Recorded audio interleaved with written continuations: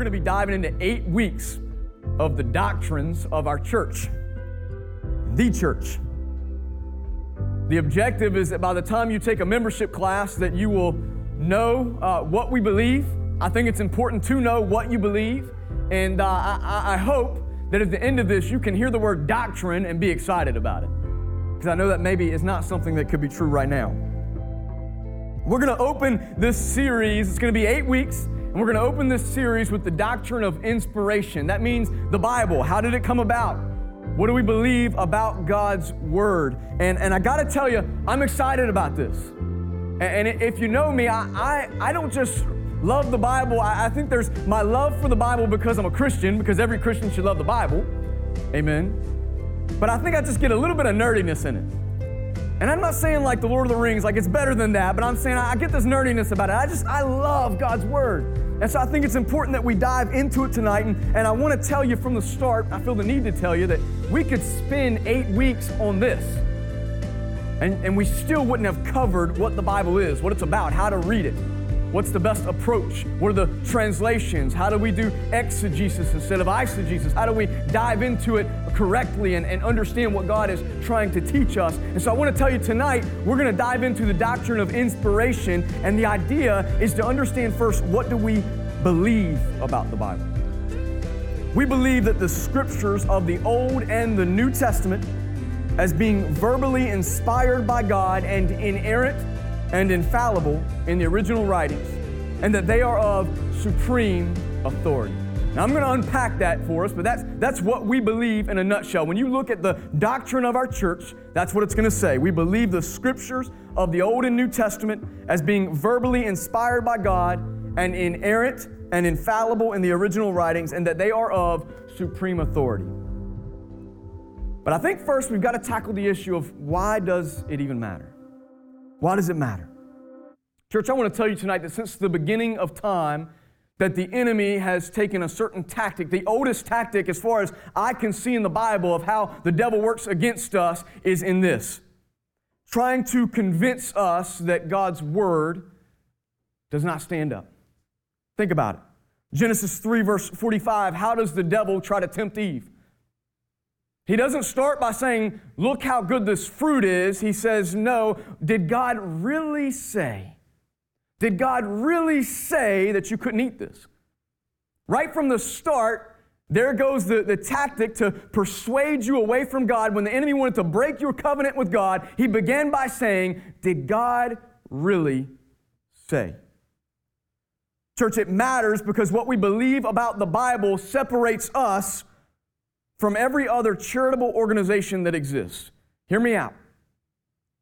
If we want to talk about the authority of Scripture and throw it out the window or corrupt it in any way, shape, or form, we cease to be the church, and we may as well call ourselves a country club. There's nothing that makes us the church when we throw out Scripture. And I'm going to challenge you tonight in our doctrine of inspiration. As far as this church, as long as I'm the pastor, we will believe that the Bible means what it says. Amen? We're not going to twist it. We're not going to critique it to try to find parts that may be incorrect. We're not going to take sections and take them out of context. We're going to believe that if God said it, He meant it. And you may say, well, but that's no different than any other church, but I want to just go ahead and nip that in the bud right now.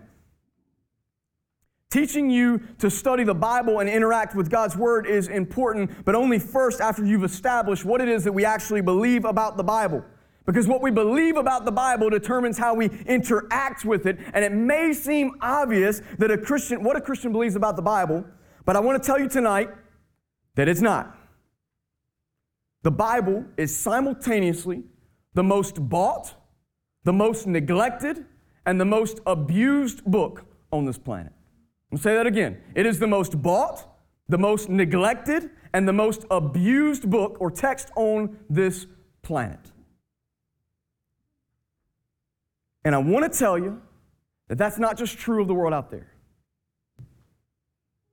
In the recent history, we've entered an age of enlightenment where we talk about how we think and we begin to critique truth and we begin to talk about, well, your truth is your truth and my truth is my truth. And so things that claim to be the authority of Scripture or given by God with supreme authority begin to grind against culture. And what's begun to happen is it's crept even into the seminaries and into the churches.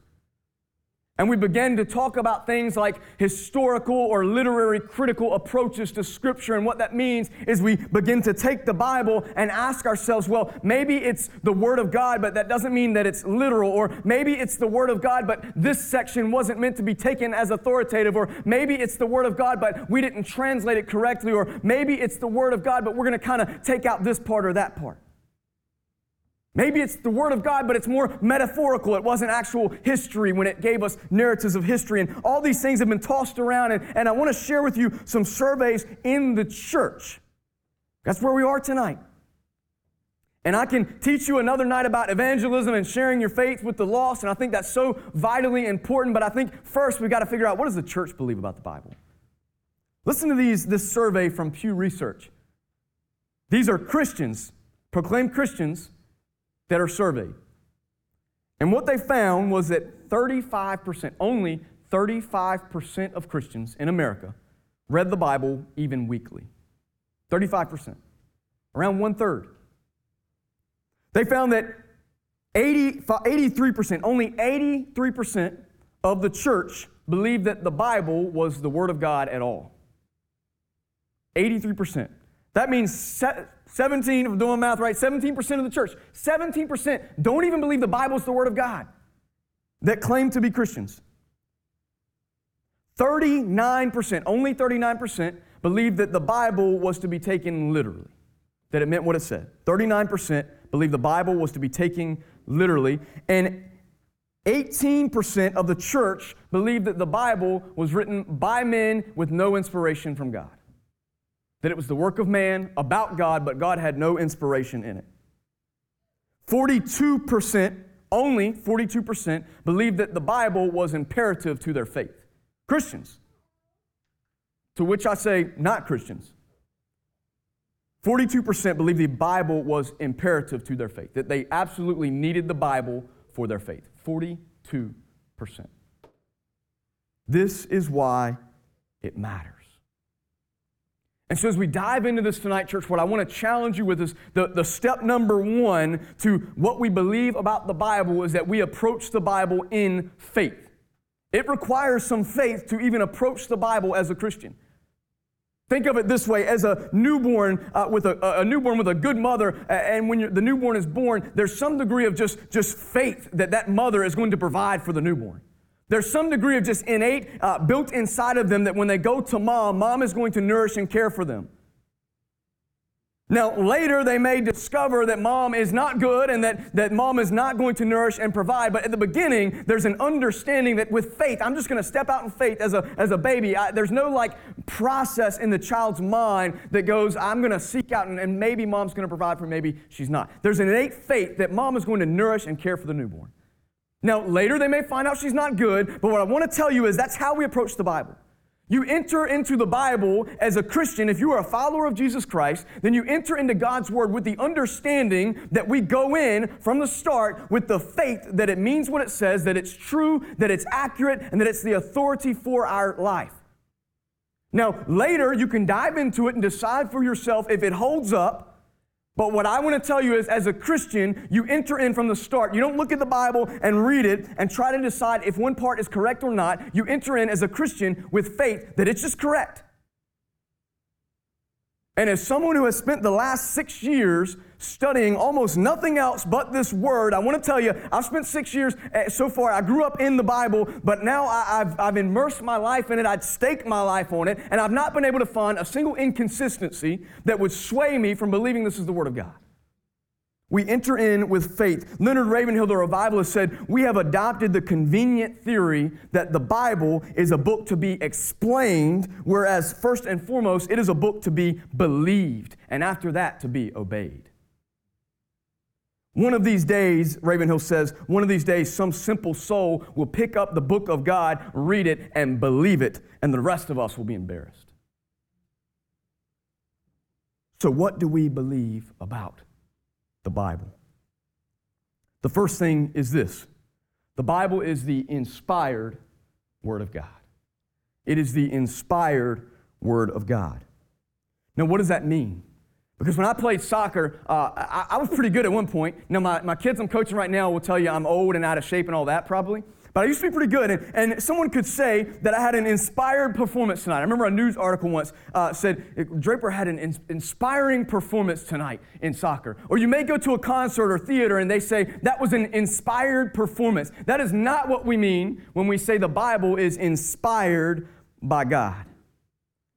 2 Timothy 3:16 we're going to look at several times tonight, but it says that the Word of God is, that God's Word is God-breathed. That all Scripture is God-breathed and useful for teaching, rebuking, correcting, and training in righteousness, so that the servant of God may be thoroughly equipped for every good work.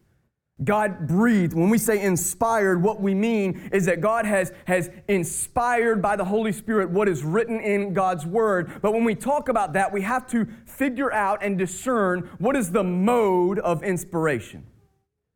Now, we should know, we probably have an idea that the Holy Spirit is the way that the Bible is inspired, but there are actually different interpretations of what the mode of inspiration is. For example, there are those that believe that the Bible is mechanically inspired. What that means is that word for word, God literally is the author of the Bible. He wrote the Bible. Others believe that it is dictated, that God literally spoke to the authors of the Word. So, for example, he spoke to Luke for Luke and Acts and said, Luke, I want you to write word for word what I'm about to give you. Take, up, your, cross, and, follow, me. Dictated. But what I want to offer to you tonight is what we believe is that the Bible is inspired. The mode is verbal and plenary. And what that means is that every word, the words themselves, are inspired by God. And that all of the words, plenary, every word is inspired by God, each one and collectively. But that God allowed human agency to be involved in the writing of Scripture. We know this because when we read Paul's letters, for example, and then we read John's gospel, they're vastly different in the way that they are written. God, in his authority, used human agency to write Scripture. We know this when we look at places both in the Old and New. 2 Samuel 23:2. These are David's last words, King David's last words. He says, the Spirit of the Lord spoke through me. So the Spirit of the Lord spoke through me. I'm the one writing these words. It's coming through me. His word was on my tongue. So it's God's words that he wants David to write, but David is writing through himself. He has some agency in what he is writing. Perhaps a better example is in Luke chapter 1. Luke's gospel opens up with this. Many have undertaken to draw up an account of the things that have been fulfilled among us, Luke writes, just as they were handed down to us by those who from the first were eyewitnesses and servants to the word. With this in mind, since I myself have carefully investigated everything from the beginning, I too decided to write an orderly account for you, most excellent Theophilus. So we see here that Luke has in his own agency, God didn't force his hand or tell him the exact words. Luke has decided, others have tried to write this, now I'm going to give my own account from eyewitnesses. Luke's gospel obviously is in Scripture, but God allowed Luke to put his own personality into the writing of this word. So it is inspired, but humans still have the ability to put their personality into it. And praise God for that. It's the reason that when we read Paul, if you're like me, sometimes you read and you go, he sounds kind of arrogant. Or you read Paul and you go, you know what, I think Paul was totally not interested in women at all. I think he just kind of did his own thing. It's the reason we begin to see personalities in the authors. Y'all kind of set up a little bit on that one, but we'll discuss that another time. Personality comes out. God uses the people. However, the words are superintended by God. 2 Peter chapter 1 is probably our one of our two primary texts tonight. 2 Peter chapter 1, we're going to spend a little bit of time here. Peter says, above all, you must understand that no prophecy of Scripture came about by the prophet's own interpretation of things. So Peter says, God has given every word that the prophets share. No interpretation of prophecy, no Scripture has come about by our own interpretation. God has given us what we believe. Verse 21, for prophecy never had its origin in human will, but prophets, though human, spoke from God as they were carried along by the Holy Spirit. I don't want you to lose attention tonight, but I think it's so important that we dive into the details of what we believe. There's two things we see here. Matthew chapter 5, verse 17 and 18. We're going to jump around a lot tonight. Don't feel like you have to keep up. But in Matthew chapter 5, verses 17 and 18, Jesus says, do not think that I've come to abolish the law or the prophets. I've not come to abolish them, but to fulfill them. There's an idea going around in Judaism at the time that when the Messiah comes, he's going to get rid of the old law, the old scriptures, and a new law is going to be created, and what's old is going to be done away with. But Jesus says that none of that's going to be taken away. I've not come to abolish it, but to fulfill the law.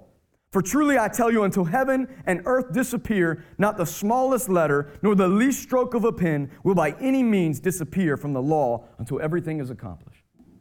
So Jesus says God has given this word, both old, he's talking about the Old Testament here, that the Old Testament is not thrown out because Jesus came. It matters, and in fact he says heaven and earth will disappear before any word from God's word is taken away, until everything is accomplished. In the last day, we won't need the Word of God anymore, but we'll talk about that. It doesn't mean it's going to be gotten rid of or not true anymore, but we're going to be with God face to face and no longer need to turn to the Scriptures to know what God says until everything is accomplished. But in 2 Peter, turning back, we see that the New Testament is also confirmed to be the Word of God. I know this is a lot. If you're taking notes, this is a lot to keep up with, but I promise you we're getting somewhere. In 2 Peter, again, he says that no prophecy of Scripture, that means the Old Testament. Peter says the Old Testament was accepted as the Word of God. That was just a truth statement that existed. See, in our day, we worry about truth. My truth, your truth. But in that day, at least among the Jews, there was no question about what was true. If you were a Jewish person who believed in Yahweh, then you acknowledged that the Old Testament was Scripture. There was no question about it. And so Peter says, listen, he's talking about the transfiguration here. 2 Peter chapter 1, he opens up with talking about the transfiguration where Peter and the two other disciples, they see Jesus manifested in his glory on the mountain, and apparently that's being attacked. And so Peter says, listen, what we came up with, that wasn't just something we cleverly devised. That was given by God. It's true. It's authoritative. Both the Old and the New Testament are inspired by God. You with me so far? Because here's where we get into the messiness of today's world. At some point recently, as many of you can imagine in the world we live in, maybe you're not as cynical as me, but at some point, human beings had the audacity to begin to think that maybe we knew more than God. Can you believe that? And in this process, what we began to do in the modern age is we began to throw around words like inerrancy and infallibility that became necessary. I promise you, these words, whether you know what they mean or not, they didn't come about because somebody was trying to be cute or smart.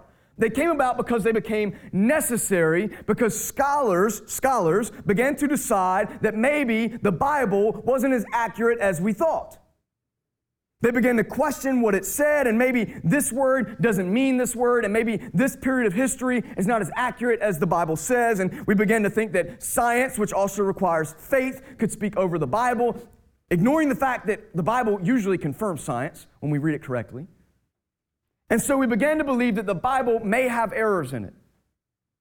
The response to that was you had some who took it too far, and inerrant became this ugly word that went around the Christian church, where inerrant meant that there were no errors, and it began to be abused. Remember, I said the Bible is the most abused book in history. For example, a great deal of what happened in World War II with Nazi Germany and the Holocaust occurred because the Bible was used incorrectly. We began to decide that since it had no error and it talked about slavery, they took it out of context and decided the Bible was telling us that slavery was okay and things like American slavery took place. Inerrant began to be a term that fundamentals use to say that we can use this however we want, because it has no errors, then we can use it and know it's authoritative to meet our own devices. And so what began to happen was seminaries began to look for another word. Inerrant got a yucky flavor to it, and so they decided we're going to call it infallible. They began to say, well, the Bible is not inerrant, but it is infallible. Here's what's so funny and ironic about these terms. Inerrant means that the Bible is without error. That when you read the Bible, there's no errors in it. We believe that. As a Christian, we believe that. Infallible, the word they began to use after this, infallible means the Bible is incapable of failing. Do you see the irony there? We decided, well, we don't want to say it's without error because that's been misused. We're going to call it infallible, but infallible means it cannot fail. So without error means there's no errors in it. Infallible means it will not fail for all time. It cannot fail. It is not possible for the Bible to fail. We believe as Christians that the Bible is both inerrant and infallible. John 10:35 tells us that Scripture cannot be set aside. It cannot be thrown away. It will not fail. It cannot be set aside. And then in Luke chapter 16, verse 17, it says the heaven and earth would disappear before the least stroke of the pen. We read that already. It's inerrant and it's infallible. You still with me? Yeah? Amen? Maybe? A little bit? It's a lot. It's a lot. We're going to make it, though. We're going to make it. I promise you'll love doctrine by the time we're done. It's inerrant and it's infallible. Finally, in Proverbs chapter 30, verse 5 and 6, the Bible says this, every word of God is flawless. Every word of God is flawless. It is without error.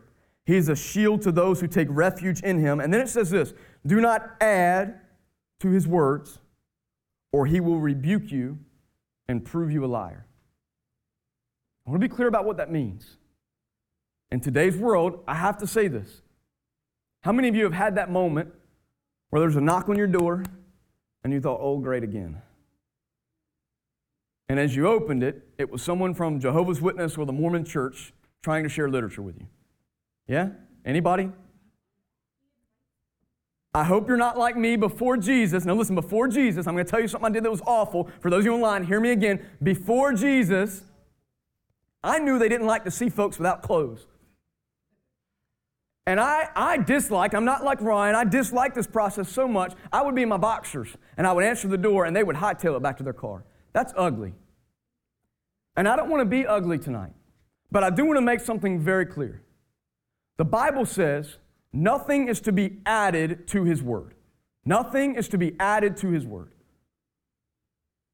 Which means that in the 20th century, it is not correct or possible to be digging somewhere, where was it, upstate New York, wherever it was, to be digging somewhere and find plates of gold that are to be added to the Holy Scriptures.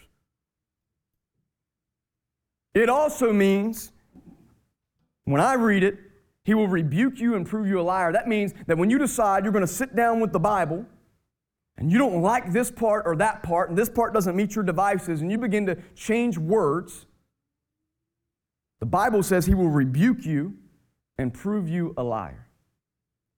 Not only is what's written inerrant and infallible, but the Word of God is not to be added to, changed, or used to meet our desires.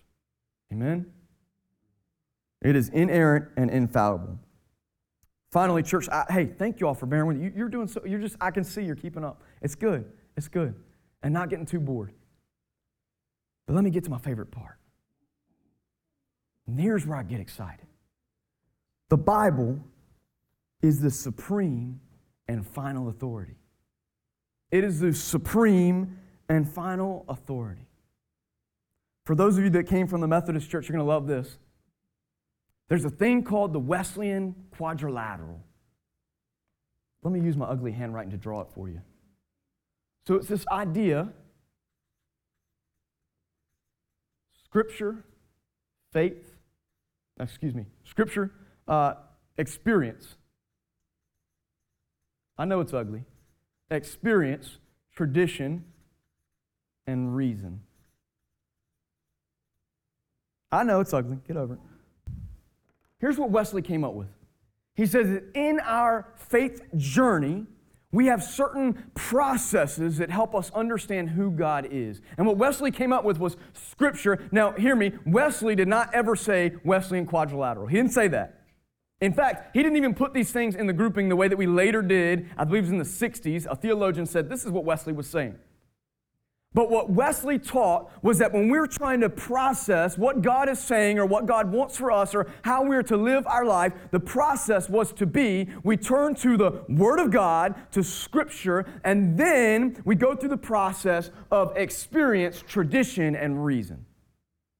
That we take Scripture, first and foremost, it is primary and has the utmost authority, and then we begin to ask, what are our experiences? What we go through on a daily basis, what does that tell us? What are our traditions? What has the church said throughout history? And we seek there. And finally, what is reason? What does logic weigh into this?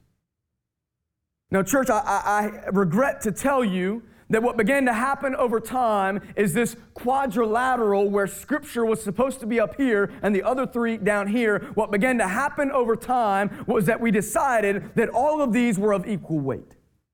That Scripture, experience, tradition, and reason carried equal weight and were to speak equally into our lives. And what you see happening from this process is the disaster that exists in much of the church today. Because God's Word was never meant to be a part of how we process our life. It was meant to be the supreme authority. I turn to Acts chapter 17, verse 11. Acts chapter 17, verse 11. What we read in Acts chapter 17 is the Apostle Paul is sharing the Word about Jesus. He's sharing the gospel, and he goes to a place called Thessalonica.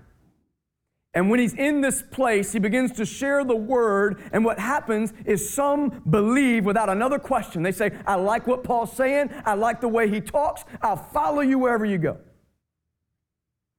However, a group of Jewish folks there in that time decided it's heresy what he's preaching, and they ran him out of town.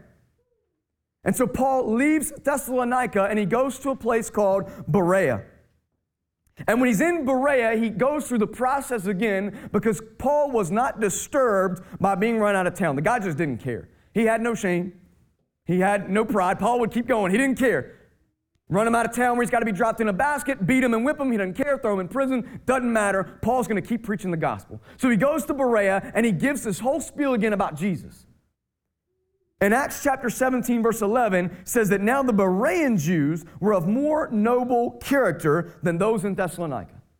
So Paul says the Jews here that he's preaching to, because Paul always started in the synagogue, he says these Jews are more noble. And so we need to ask, what made them more noble? And Paul says this, for they received the message with great eagerness and examined the Scriptures every day to see if what Paul said was true. Now, hear me out. I love what I do. I'm passionate about it. I'll never preach from the Word in a way that I intentionally preach it wrong or misinterpret Scripture or try to use it to my own devices. I hope I'd never do that. But I'm broken. And so this process starts right here. Scripture, experience, tradition, reason. Anything I say to you, especially if it's not about Jesus, but even when it's about Jesus, if I say something to you, the process that you should go through each and every time, including tonight, is for you to go home and weigh it to Scripture and make sure that it's true. Don't follow me, follow Jesus. The greatest disrespect you will ever show me and the biggest way you will ever hurt my feelings is if you decide to follow me over Jesus. Take every word that I say and ask yourself, is it true? Now, hear what I'm saying. Don't weigh it to your experience. Don't weigh it to what's happened in the past in your old church. Don't weigh it to what is logical to you. Weigh it to the Word of God. That's our supreme and final authority. And if what I say goes against the Word of God, hear me, I'm a liar.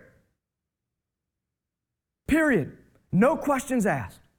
If what I say ever goes against the Word of God, I don't care how much you like me, I don't care how smoothly I said it, I don't care how much you like this church, if what I say doesn't match God's Word, throw it out, I'm a liar. I warn you of this now in the third month of this church, because if there comes a day where my ego swells and my pride grows up and I decide we want more money or a bigger building or I want you to like me more and I begin to preach something not true to this, I want you to make me the promise right now that if it's not of God's Word, you will throw me out. And it's sad that I have to even make that challenge, but I do, because I'm a human being who tries his best to stick to God's Word, but at the end of the day, I may fail. You may fail.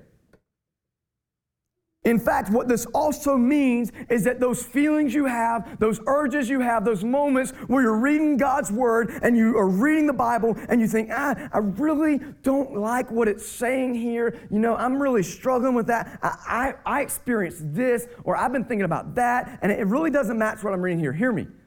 You're wrong, it's right. Say it twice. You're wrong, it's right. I'll give you an example. One of the most misused or neglected parts of Scripture, the book of Matthew. What it says is that when someone in your church errs in any way, it literally gives you a process to address the error. What it says is you're to go to that person one-on-one. You're to say, listen, you're not matching what God's Word says. You are sinning, you are erring, you have offended me, you have done something you should not have done. I want to come to you one-on-one. I want to address it to your face, and I want to work this out, and then it's done. And the Bible says that the next step, should that brother or sister not listen, is for you to go with one or two other people and to go back to that person again and say, brother, sister, listen, you've offended me, you've offended God, there's something going on here that I don't feel like is right, we need to address this, and if they ignore you again, then the Bible says you are to take it to the church and address it as a congregation. Not to put them down or to ridicule them or to be hostile toward them. The goal is to bring them back into the fold. I don't know about you, but when I read that, listen, I love you guys. I don't do it on purpose, but sometimes I know that you're doing something dumb or I just didn't like what you did, and sometimes I catch myself going to my wife or one of my best friends and saying, oh, you know what? This is going on, and it just gets on my nerves, and I just can't believe they said this or did this, and I can't believe they're even thinking about that, and this is getting so annoying. And what I begin to realize is, you know what? If I read Matthew, I'm wrong. The Bible is the supreme and final authority, even when you don't like it. And what that means is we can't keep going on about our lives day to day and just ignore it. All of it. We said it's inspired, it's inerrant, it's infallible, it has no errors, and it never will fail. If we believe this, then we can't continue to read it and read one part and go, I really like this. Helping the poor, I love helping the poor. But then when we read about how we're to address issues with others, we just throw it out because we don't care. Every word, inspired, without error, infallible, final authority. Every word. I know that's scary. If we're honest, it's a little bit scary. But it's also so incredibly encouraging. Think about it. What this means, this is what God has gifted us with. What it means is, as a Christian, you don't have to go about life wondering, what do I do? You have a standard. You have a book of God that He has given you with His words, that when you don't know what to do, or you don't know what to say, or you don't know how to act, or you don't know how to approach something, you can go to God's word and you know what? This is my final authority. No matter what anyone else says, my mom, my dad, my brother, my sister, my best friend, my spouse, my therapist, no matter what anyone else says, this is my final authority. You have the beauty of having a standard that's without error and cannot fail to turn to for guidance. Do you want to know why coronavirus has been such an issue, other than the fact that it kills and it's serious and it's been such a terrible disease to go through and all these things? You know the real reason it's harming us so bad? because there's no precedent on how to handle it. Think about it. I know we want to scream politics, or we want to scream they're not taking it seriously enough, but at the end of the day, listen, this is why it's causing so much destruction. It's because there's no precedent for it, and we don't know how to handle it. The world is scrambling, going, well, I think masks work. Well, I think masks don't. Well, I think for masks work. Well, I think that you shouldn't wear them at all. Well, I think this is about freedoms, or I think this is about health. We're going around and we have no idea what to do. Because they have no standard to go, oh, you know what? What did the government do the last time this happened? There is no precedent. What I'm telling you is, no matter what in life, whether it's the coronavirus, when we approached this issue back in whenever it was, January, December, whenever, we got to look at Romans 14, right? And say, listen, this is what Paul says. If you're trying to figure something out, you don't know what to do, go with love. We had a precedent. But the world is out there scrambling because they don't have any way to go in and say, what do we do here? You do. And so I'm here to tell you tonight, church, as lovingly as I can. Listen, I've worked with teenagers for 6 years now. And I've told you before, the reason I love them is because they're usually more honest than adults. They won't fake their faith. They don't believe, they're going to say, I don't believe that crap. And I've asked them every single year, at least once a year, I've asked the kids I've worked with about the Bible. And I say, I've told you this before, but I say, hey, listen, how much do you read it? And the answers are terrible. They're awful. I read it like once a week. One kid said, I read it twice a week. I said, well, that's a little better. And the kid said, yeah, the 2 times I'm with you. Some said never. Some said about once a year. I had a kid just last week tell me 2 years ago was the last time I read the Bible. And then I asked, well, for those of you that read it, what's the process look like? And I just open it up, see what it says. I'm like, do you pray? Do you use commentaries? Do you try to figure out what you're reading? Is there a structure to what you're reading? Is there a process? Have you put any thought into this? And almost every time the answer is no. So I'm here to tell you as lovingly as I can, I'm not dumb. I know that the answer for adults is not much different than the answer for the kids. Now, there's exceptions. I know there's folks in here, I read it every day, I read it twice a day, whatever. But overall, the statistics show we are neglecting the Word of God. There is nothing I will say to you, there is nothing this church will ever say to you, nothing your prayer partner, nothing that your TV preacher, nothing that a devotional book, nothing is ever going to speak as truly as the Word of God. Nothing is ever going to be as beneficial to you as the Word of God. So why don't we dive into it? I'm going to close with this. As the final authority, it's the final authority for what? What is it sufficient for? What is the use? Now, I want to be clear about something we didn't touch on here. Just because it's inerrant and infallible doesn't mean there's not narrative of history in it. So, for example, when the Bible talks about periods in history where polygamy was a thing, or where incest was a thing, all these uncomfortable things, the Bible's not necessarily, it's not condoning these things.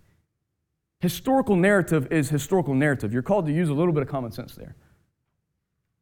Another example is Jewish ceremonial law. There's a time in history in Leviticus where it says that when a woman, it was the time of the month that the woman was supposed to come into the temple, or not come into the temple, and if she came into the temple, she had to sacrifice 2 turtle doves. There was a sacrifice that had to make, and people read the Bible, and this is why you have folks that misuse it. I had a buddy at the sheriff's office come to me one time and say, hey, will you tell me the Bible's true? Well, then it says a woman is wrong because of that. I'm like, dude, pay attention. But I want to tell you, if you're going to have people ask you about the Bible. You're going to have people that tell you it's not true. You're going to have people that try to go against it. And if you don't know, if you haven't read it for yourself, guess what? You have no answer for them. And in fact, you're more likely to make yourself look like a bumbling fool than to give an answer that matters if you have not read this word for yourself and dove into it. I'm not telling you got to be a Bible scholar by tomorrow, but I am telling you, you should care. The Bible is the supreme authority. It's sufficient for salvation, first and foremost. God has given you enough in this book. He's given you enough to be led to salvation. The Bible's primary purpose is to reveal to you who God is. Romans 1 says that when you look out at the world around you, it's enough to know God exists. And in the Bible, you gain what's called special revelation that opens up to you who God is in the person and work of Jesus Christ. And from the beginning to the end, it's the redemptive history of God. We've said it before. It's not about you. It's about God, who He is, and what He's doing. It's sufficient for salvation. You see it in 2 Timothy chapter 3. He tells Timothy that you've heard this from me, you've heard this from your parents from infancy, you've known the Holy Scriptures. They're able to make you wise for salvation through Jesus Christ. Sufficient for salvation.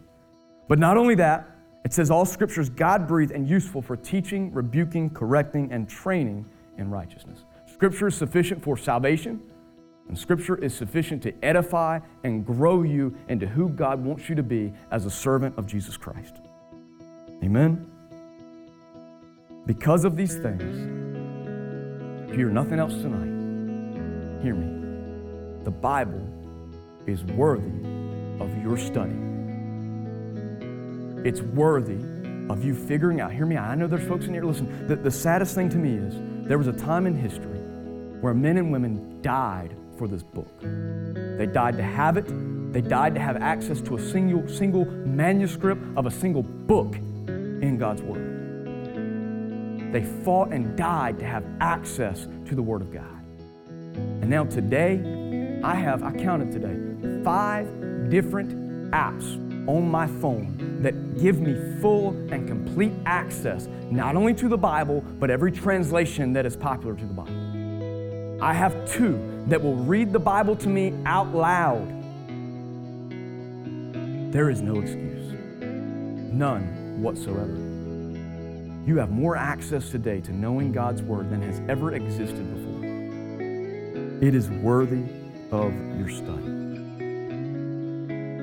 Lord, we thank you for your Word.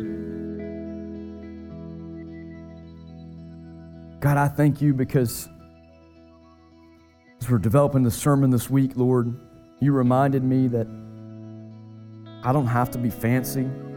I don't have to preach a message that reaches emotions. You reminded me that your Word is enough. And God, I pray that that's the reminder we all receive tonight. I pray that we would be encouraged to study your Word. God, I pray we'd be encouraged to understand that it gives life, that it gives growth, it gives edification. Sometimes it gives admonishment. God, we are given so much in the gift of your Word. And God, I just pray tonight that we would dive in to study it, to know it. And God, I thank you that above all else, your Word is sufficient to lead us to salvation in Jesus Christ. And God, I pray tonight over the person, Lord, that doesn't know you yet as their Lord and Savior, whether in person or online. And God, I pray that while I know I was created here, I was placed on this earth to preach the gospel, I pray that you would send that person to your Word, that they would read about Jesus for themselves, and God, that they would know what you've done for them. They would know your great love for them, and that they would place their faith in you. And God, I pray over that person right now, God, that they would know that they're broken in their sins, in need of salvation. And Lord, that you sent your Son, Jesus Christ, to die on the cross for their sins. That they would place their faith in that the same Jesus who went into the grave did not remain there, but rose from the grave, and in his resurrection offered freedom from sin and death forevermore. This is what we believe. We thank you that you've given it to us through your Word. God, lead us in our worship tonight. Heavenly Father, I thank you that as we sing these songs, your Word is found within them. God, they point to who you are in your Word. And God, I pray over each person that's here tonight, Lord, over their needs, that you would work through them by the power of your Holy Spirit. We love you and we thank you. Amen.